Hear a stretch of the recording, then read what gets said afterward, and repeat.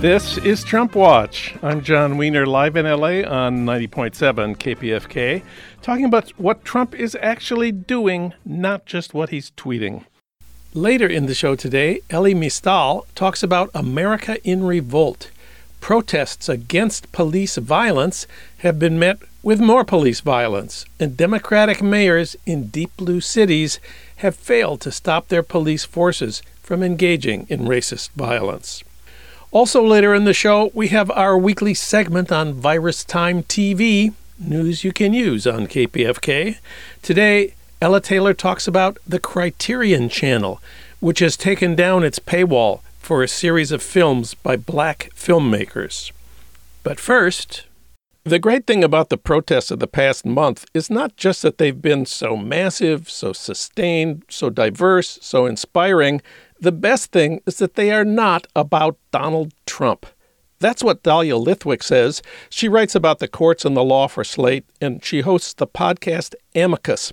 Last time we spoke here, it was about the legal challenges to Trump declaring a national state of emergency to respond to what he called an invasion at the southern border.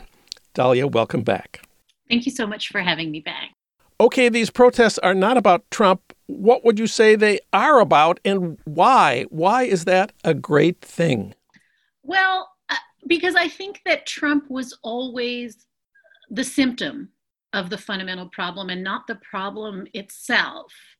And I think that as long as we held him out to be, in and of himself, everything that needed to change in America, we were eliding the real issues. And the real issues, in my view, go back centuries, and they have to do with systemic racial injustice, with systemic gender, profound distortions about gender, economic inequality, all of the things that in some sense created Donald Trump, but are not about Donald Trump. And so for me, I was the person for the last 3.5 years saying, why aren't people on the streets? Why aren't people on the streets? He's putting children in cages, and, he's doing sweet side grifts with his properties, and why don't people care? And I really had to reckon with the fact that I was wrong, and that in some sense,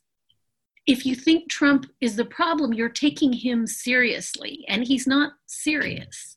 But the injustices that we are now out on the streets protesting are America laid bare, and that is serious. But Trump is sort of adjacent to those problems.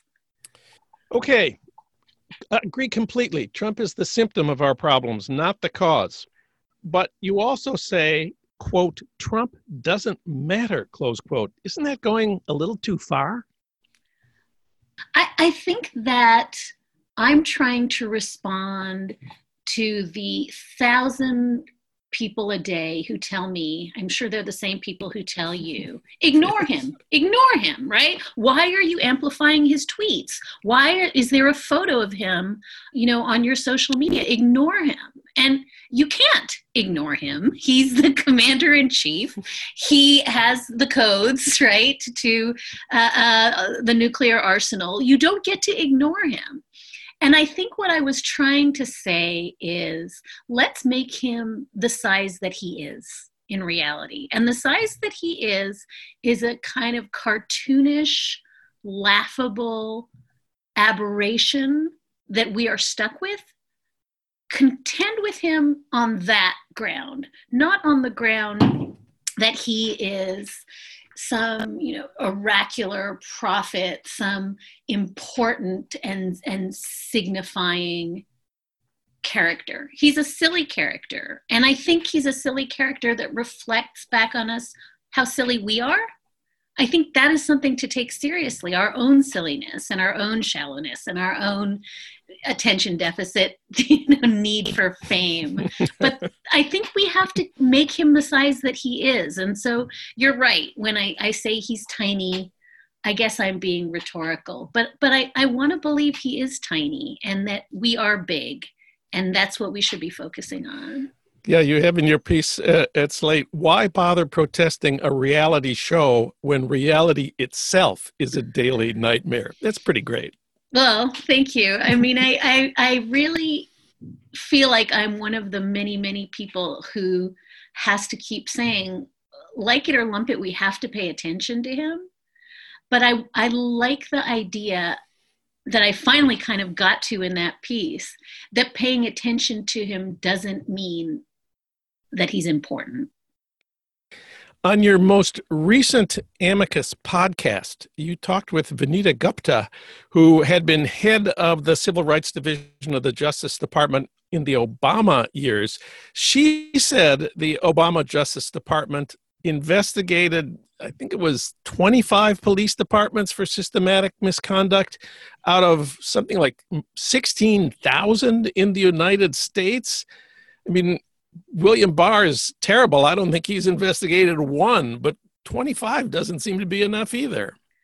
I think her point was actually really important. Her point is that the notion of holding the police to account, that could just turn into this Pandora's box of every single police department in the country being under a consent decree, every single police department being under judicial scrutiny. That's just a fallacy. That even on her watch under Eric Holder, it is the bar is so high to launch one of these pattern and practice investigations to get to the point where there is an actual consent decree. And I think what she wanted to say is the idea today that they only did 20 whatever such investigations seems like a lot, because, as she said, in the Sessions Bar time as attorneys general, there's been one. But the point isn't that 20 is a lot. The point is that even if there should have been thousands, and I would submit what we now know about what happened to George Floyd, what we knew about Eric Garner, what we are now seeing video evidence of every day, suggests that 20 is a really low number, really low, and that it's very, very hard to bring these cases, to bring these investigations, to get a process in place that holds anyone to account, and that we shouldn't assume that the existence of those investigations means witch hunts for every bad cop. It's a super, super, super hard thing to effectuate, and that doesn't mean we shouldn't try. I think that's what she was saying. Well, I mean, you're so right that Trump is really not the problem here. While Obama was president, Eric Garner was killed by the police in New York City. The famous ones, Michael Brown in Ferguson, that was under Obama. Philando Castile in St. Paul, that was under Obama. That's the one that got to me the most because I'm from St. Paul. Philando Castile and I went to the same high school, St. Paul Central. That was in the Obama years. But you also remind us that long before the advent of the Trump presidency, Chief Justice John Roberts and his colleagues declared that America was, quote, over its racism problem.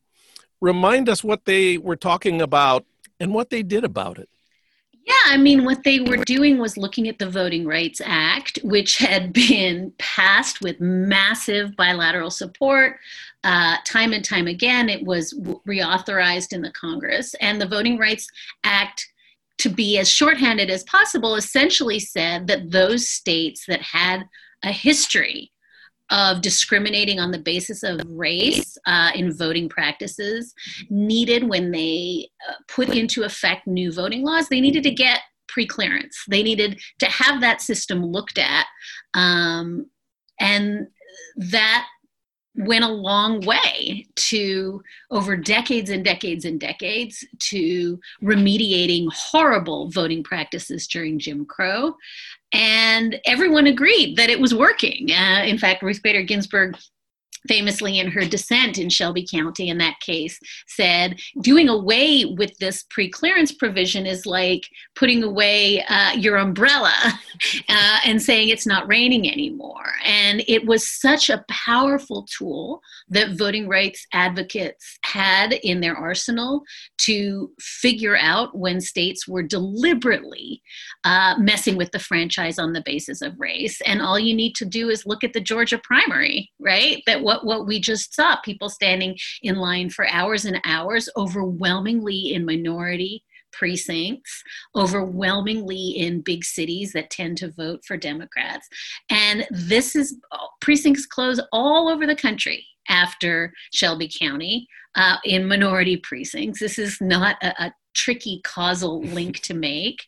And John Roberts is in many, many ways devoted his career long before he came to the federal bench.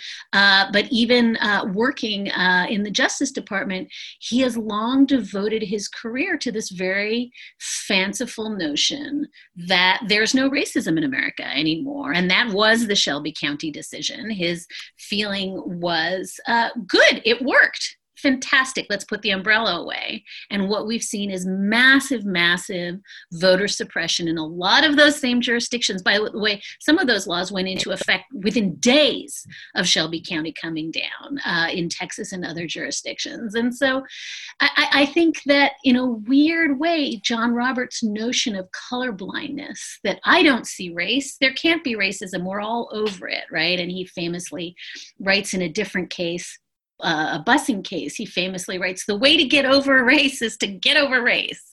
And it sounds, I mean, it's a tautology, but it sounds really good, right? We all should just stop thinking about invidious racial discrimination. And now we live in that America where John Roberts has stopped thinking about it. It doesn't mean that we've gotten over race. I think the events of the last few weeks really highlight in a deep, deep way that we are so not over race that you can pretend it away. And John Roberts really is masterful at pretending it away.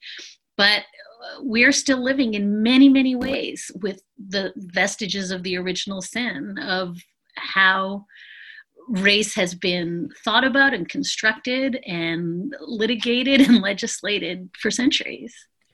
I noticed in the paper today that Mitch McConnell used that term, America's original sin, in referring to the history of slavery and racism in the United States. I think that's something new for Mitch McConnell.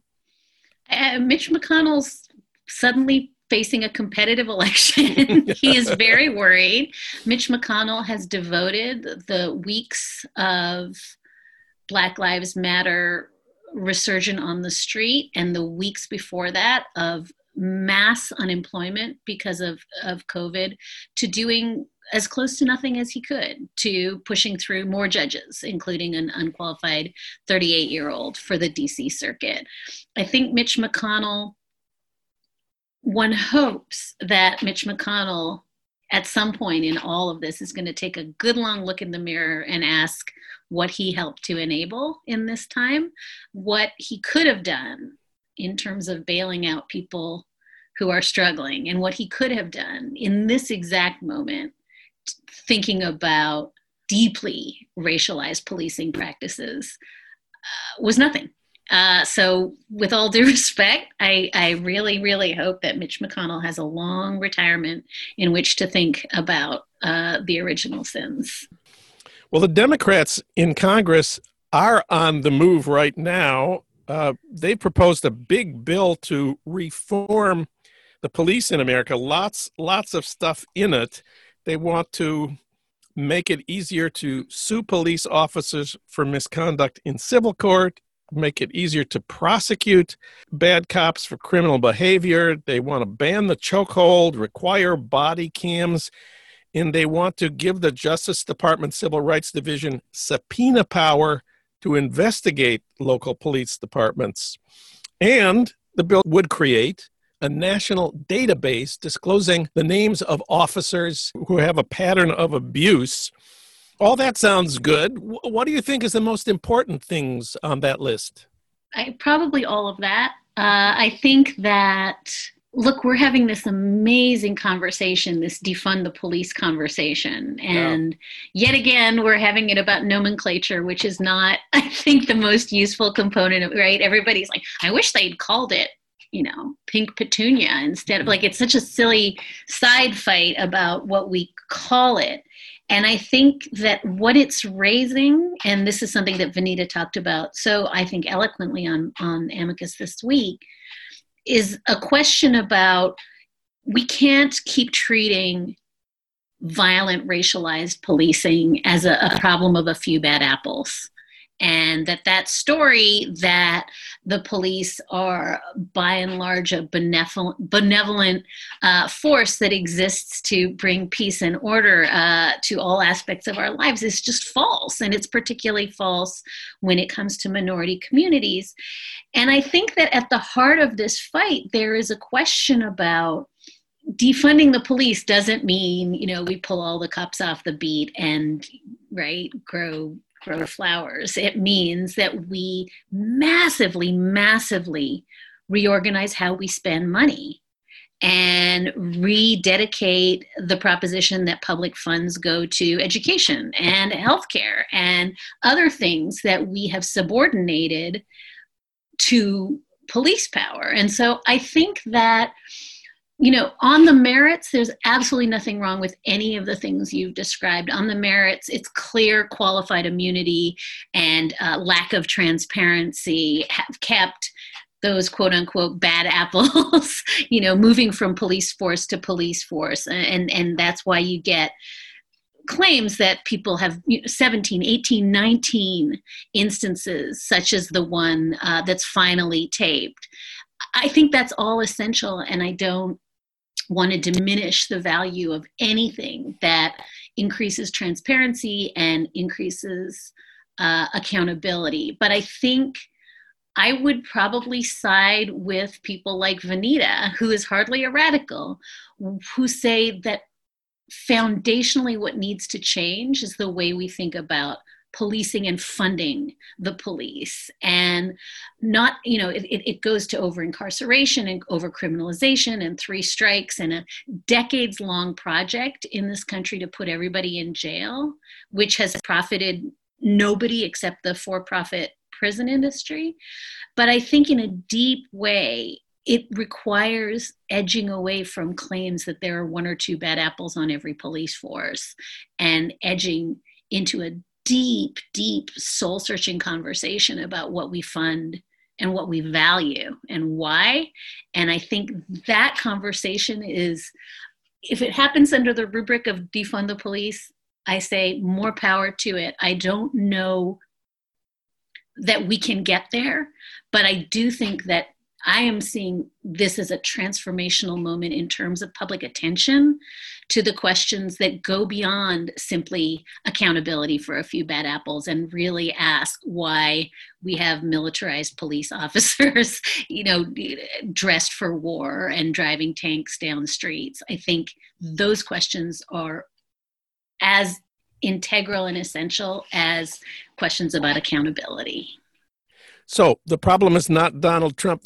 The most fundamental problem is not police misconduct.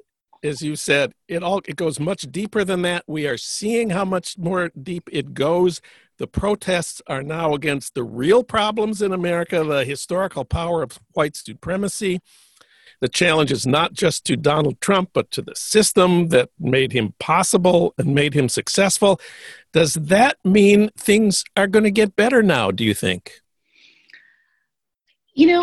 I've reflected on that a lot in the week since I wrote that article. And one of the things that's really been heartening to me, this is going to sound so corny, I'm going to say it, but I think that what's really heartening is that this is largely a leaderless movement.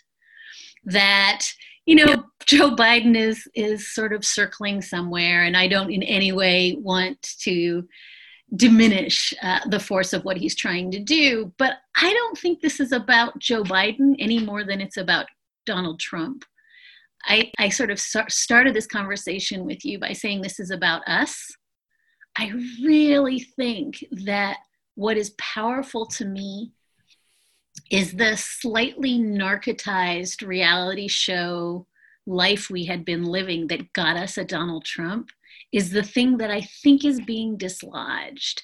And again, I've spent the last few years thinking, oh my God, we all jump from Robert Mueller is going to save us to Sally Yates is going to save us. And then Senate Democrats during the impeachment are going to save. I mean, we are fall in love. It's like bad chick-lit, right? With like one hero after another that's going to fix this for us.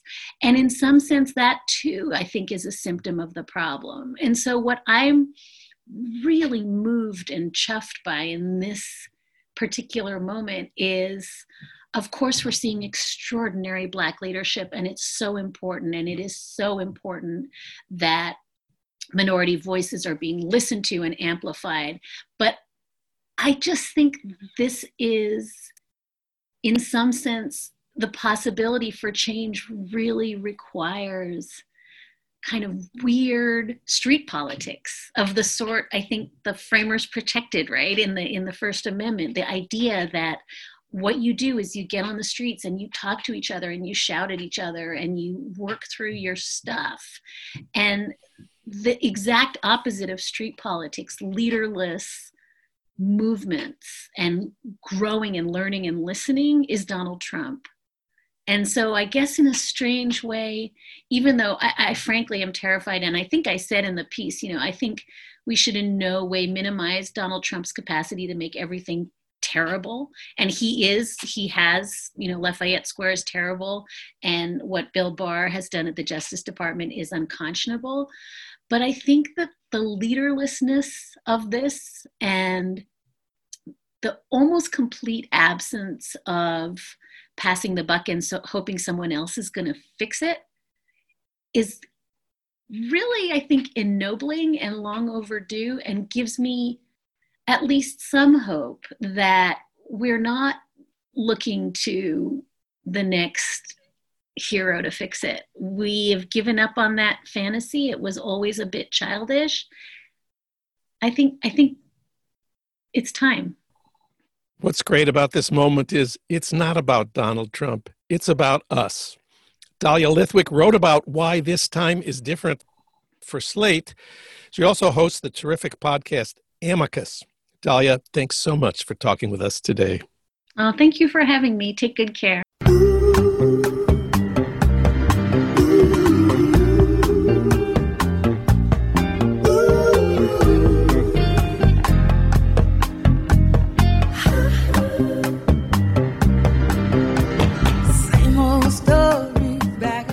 It's the same old story. This is Trump Watch. I'm John Wiener, live in LA on KPFK and online anytime you want it at TrumpWatchPodcast.com.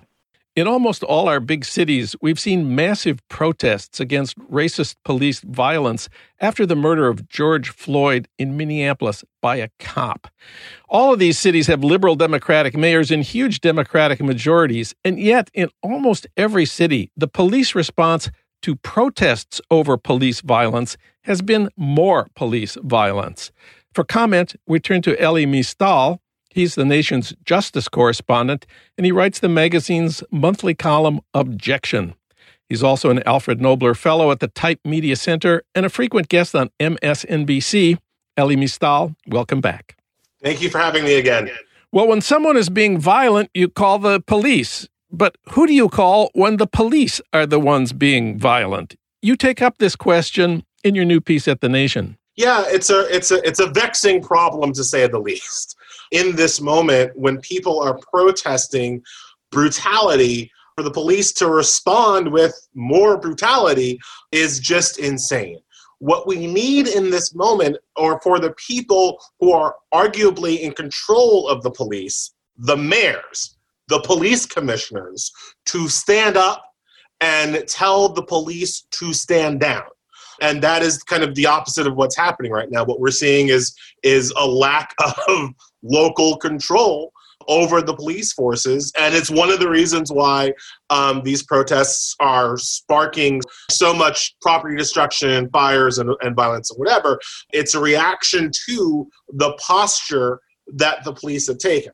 Weak civilian control of police power has always been a problem, but that problem, you say, has been accelerated recently. How did that happen? It's part of this long kind of trajectory of the militarization of police. I'm a Generation X guy, right? So if you kind of roll back the clock to 1980, like the police were kind of scary, right? They had like billy clubs and they were like on a moped and like William Shatner was like around, they had power. But with the militarization that we've seen accelerated, really starting in the 90s and kind of zooming ahead from that, we now have true paramilitary forces on our streets. These police are armed with counterinsurgency weaponry. They drive around in armored personnel carriers. They're outfitted in body armor as if they're preparing to go to Fallujah. And it's an entirely different kind of level of force that they are able to apply to the peaceful protests, the slightly rowdy protests. It doesn't matter. They're able to come over the top in such a way that there is an argument, that violence begets more violence. That kind of posture is itself an inciting reason for some of the violence. And it's an important context here. People have to understand that Black people who are out here protesting now, who are protesting the death of George Floyd and other, instances of police brutality, it's not like we don't have TV. It's not like we didn't just see for the past month and a half, white people generally lose their minds over quarantine issues, over being asked to wear a mask, over social distancing, right? And we saw literally armed white people with assault rifles yelling within an inch of the police who were dressed in normal uniforms, who were not armed, who were calm, who did not, shoot tear gas or rubber bullets at these protesters. We saw how they treated white people. And so when you show up to your protest, when you show up in your town and the police are outfitted in riot gear, it immediately tells you that you are not going to get the same treatment that the white people got, which is why you were out there protesting in the first place, right? So it's really, it's a thing. You write at The Nation, most mayors in this country fail to control their police, but Bill de Blasio in New York is unique. Please explain. This guy. I feel personally betrayed by Bill de Blasio. I know it's weird to personalize him in that way, but it is how I feel. Because this man explicitly, after Mike Bloomberg, who was the mayor of New York City for 3 terms, had really awful policing policies, instituted a stop and frisk program that was eventually deemed unconstitutional. Mike Bloomberg, 3 terms, coming on the heels of Rudolph Giuliani for 2 terms, who was one of the most aggressive pro-police mayors in the history of the country, to come off of 5 consecutive terms of over-policing. Bill de Blasio comes out here in his campaign for mayor and explicitly promises that he will not be like Bloomberg, like Giuliani. Explicitly promises that he will rein in the police. Bill de Blasio happens to be married to a black woman, so his children are dark-skinned. His children are black.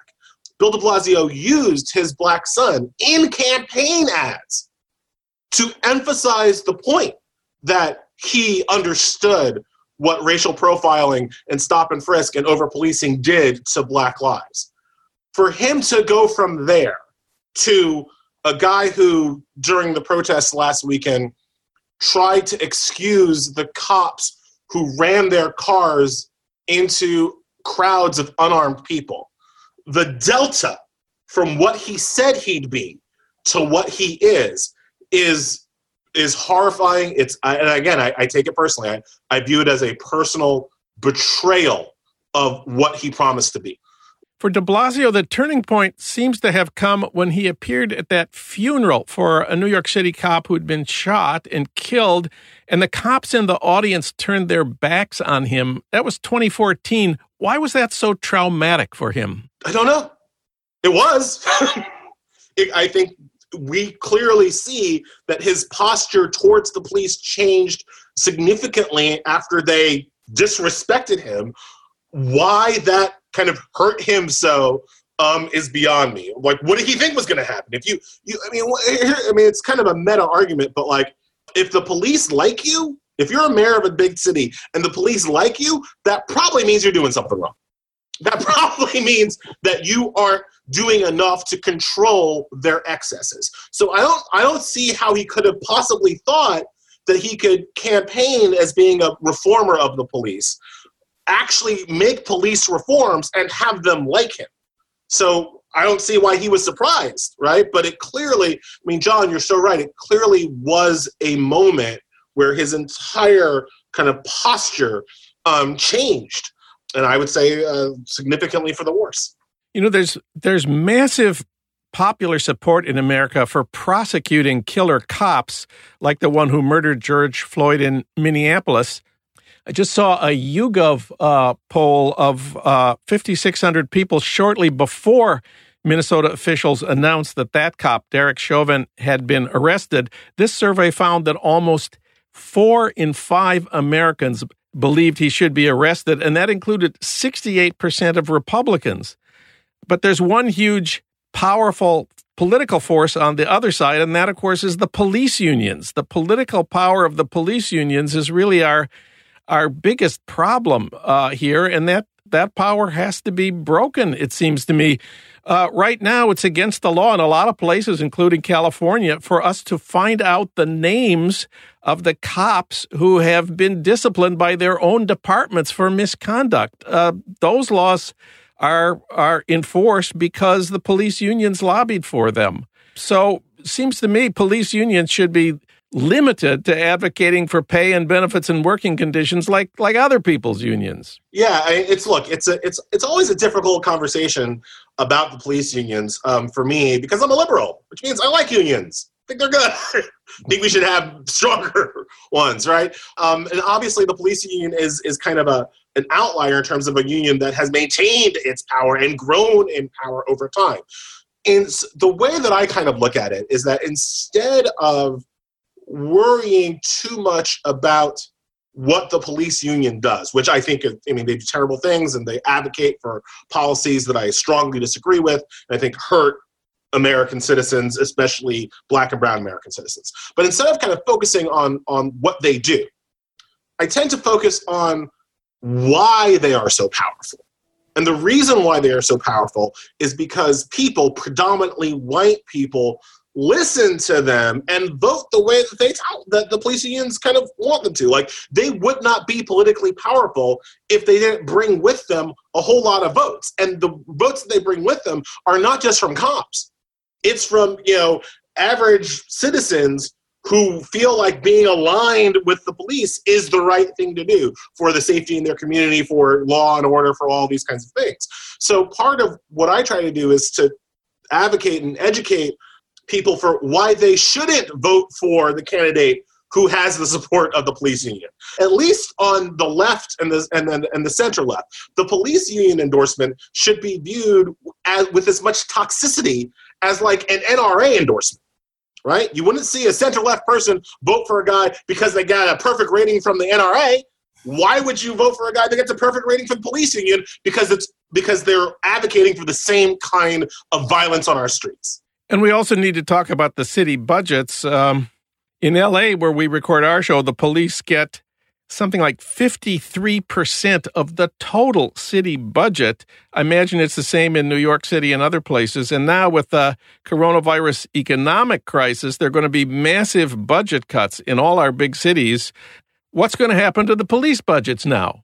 In the same way that Republicans in federal government never cut defense spending. How the defense spending is this kind of, sacred cow that can never be, the fat which can never be trimmed. City governments do the same thing with police budgets. And it's largely because of police unions. It's largely because of that connection that we just, and again, as you pointed out, I think earlier, in mostly liberal cities, mostly Democratic mayors, they still are afraid of angering the police union. So they leave that budget sacrosanct. But it is cutting the budget that is to me, our clearest, our most direct way to reform. We're talking about the militarization of police. Like, where do you think they get the money to buy armored personnel carriers and riot gear and body armor? That's from the city budget. That's my tax dollars that goes to funding the weapons that will be used against me if I peacefully protest. It is those budgets that need to be attacked, and politicians, people have to vote for politicians who promise to attack those budgets. That's one of my big takeaways from all of this that we're seeing over the past week and a half. We have to stop electing politicians who promise to control the police, because that clearly doesn't happen. We have to start electing politicians who promise to disarm the police. That's a whole different kind of campaign. I've heard that Congress shall make no law abridging freedom of speech or the rights of the people to peaceably assemble to petition the government for a redress of grievances. Is this true?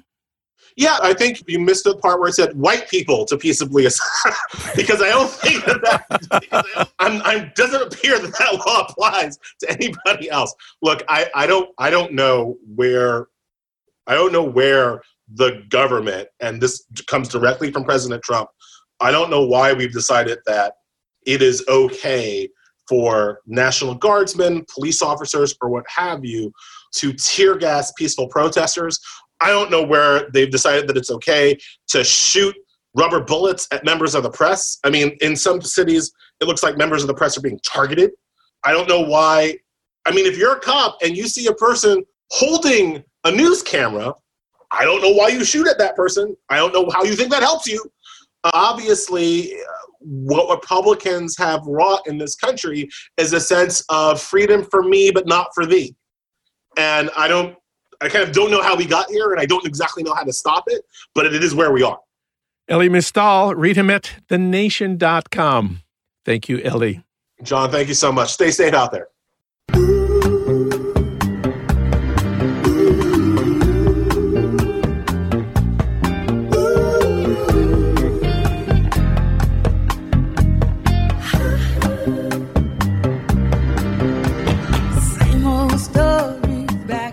It's the same old story. This is Trump Watch. I'm John Wiener, live in LA on KPFK and online anytime you want it at TrumpWatchPodcast.com.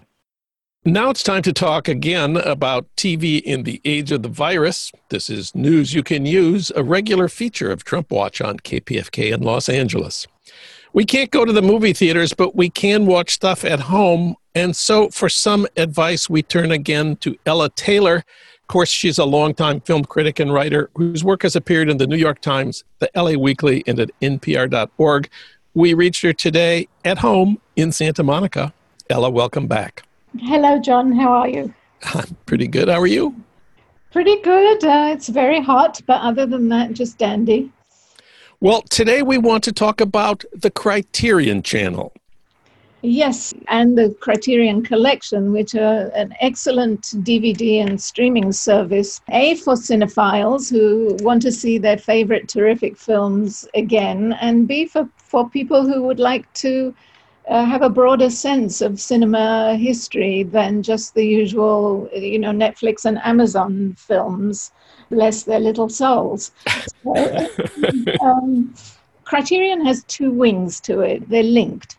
One is the Criterion Collection, which puts together remastered or restored beautiful DVDs of classic and modern films. The other is the more recent Criterion Channel, which has replaced their previous streaming channel, Filmstruck. Let me interrupt to say that the DVD sets that they release are not only gorgeously restored, they have wonderful essays written by some of our best writers, and I think you're one of them. Yes, I mean, I wouldn't lay claim to be one of our best writers, but they've given me the opportunity to write about films like the 8-hour Russian War and Peace and Kelly Richard's wonderful Certain Women. But there are others, notably Bilge Ebiri, who writes for Vulture, has a few marvelous essays here. So does Godfrey Cheshire.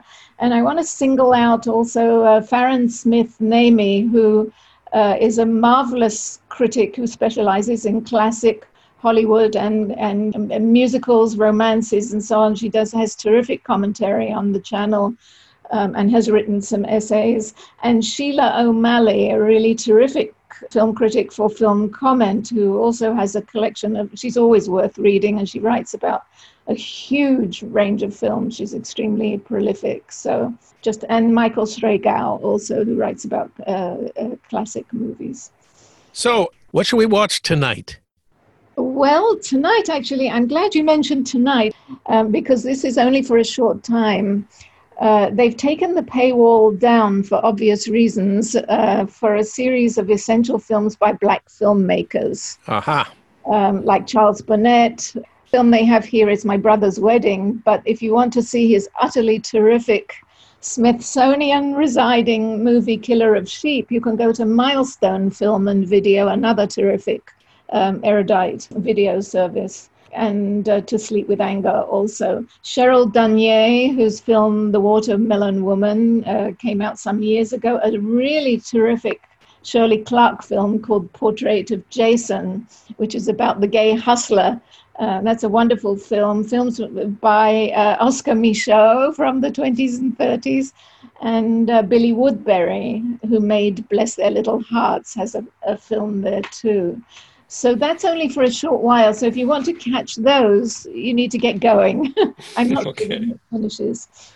I've also picked out, there are 2,117 films altogether.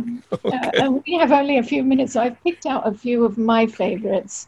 One of which I watched last night, which is Louis Malle's debut feature, the only film noir he ever made, and it was made in 1958. It's called Elevator to the Gallows, and it's about a couple. She's married to a rich arms dealer, and her lover works for her husband. Yeah, she's played by the one of the greatest cinematic faces, Jean Moreau, who is seen doing a slinky walk through nocturnal Paris while she waits for her lover, who has become, after doing the deed and killing her husband, has become stuck in an elevator, which may sound like black comedy, but is actually quite terrifying. The film is about one night with a subplot that involves an unconnected young couple who make off with the lover's car. The thing about it is, first of all, it has an astonishingly good score by Miles Davis, which he recorded in one take while making the film. And it's just beautiful. It's very Paris and cool and jazzy. The acting is wonderful. Moreau is always spectacular, and you just have to look at her, and it's worth the price of admission. But also the great Lino Ventura, who played the resistance fighter in another great film that comes in and out of Criterion, Army of Shadows, which I also highly recommend. But really, the film is a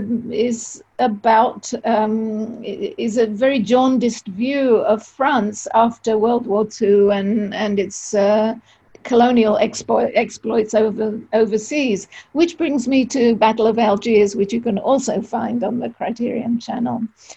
I also love the big Soviet version of War and Peace, which is almost 8 hours long, was made in 1966 by Sergei Bondarchuk. Very Soviet, sometimes cheesy, but has some of the greatest battle scenes in cinema history, and I recommend wading through that. You know, when I think of the Criterion Collection on the Criterion Channel, I think of suddenly it's 1965 and I'm back in college and going to the campus film series, The 400 Blows, Bicycle Thieves, Belle de Jour, and of course Breathless. But they have a lot of other films I don't know much about, many of which are not from the 60s. No, there are some contemporary films, quite a lot of them actually. One of them is Clouds of Sils Maria, which is a beautiful film by Olivier Assayas with Juliette Binoche and Kristen Stewart as a famous actress and her assistant. There's not really that much of a plot, but the acting is terrific. And Kristen Stewart, who, as you know, has a kind of androgynous glamour that is inescapable, also stars in Kelly Richard's Certain Women as a dowdy college adjunct and is very good there too. That's a marvelous film. It's based on crises of 3 different women, which I highly recommend. If you're into vintage Hollywood, I would recommend 2 Bette Davis movies. One is Now Voyager, made by Irving Rapper, in which she turns from a dowdy spinster into a glamorous cosmopolitan overnight. And the other one is the great All About Eve, in which she plays another kind of actress altogether. I want to finish by talking about an Iranian filmmaker named Jafar Panahi, who has a film, 3 Faces, which I have not yet seen. It's on my watch list. He is famous for making a film he was banned from filmmaking by the Iranian authorities and also placed under house arrest. And so he made a film called This Is Not a Film, which is about him sketching out the screenplay as a storyboard on his living room floor. That film was smuggled into Cannes. It was shot on an iPhone by his cinematographer, and then it was smuggled into the Cannes Film Festival inside a cake. And I hope they brushed it off before they screened it. And then won an award at Cannes as well. He's a marvelous filmmaker, and This Is Not a Film. Actually, you can find it all over the place. And of course, really finally, the great film Bicycle Thieves, which you mentioned, the quintessential Italian neo-realist on the side of the workers, tragic film in many ways, beautifully shot. I showed it to a group of very young students at Art Center last week, and they seemed to love it. So it's definitely a keeper. If you haven't seen it yet, you definitely should. And if you have, you should watch it again, as I did. Ella Taylor with Virus Time TV, the Criterion Channel, and the Criterion Collection. News you can use, a regular feature of this program. Thank you, Ella. You're very welcome, John.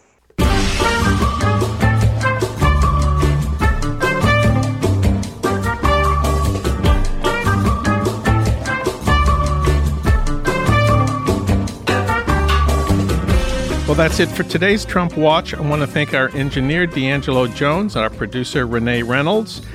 As always, we thank Ry Cooter for our theme music, Mambo Sinuendo. Hey, Trump Watchers, if you missed part of this show or of any of our recent shows, listen online anytime you want at TrumpWatchPodcast.com. Trump Watch returns next week at the same time on the same station with more talk about what Trump is actually doing, not just what he's tweeting. I'm John Wiener. Thanks for listening.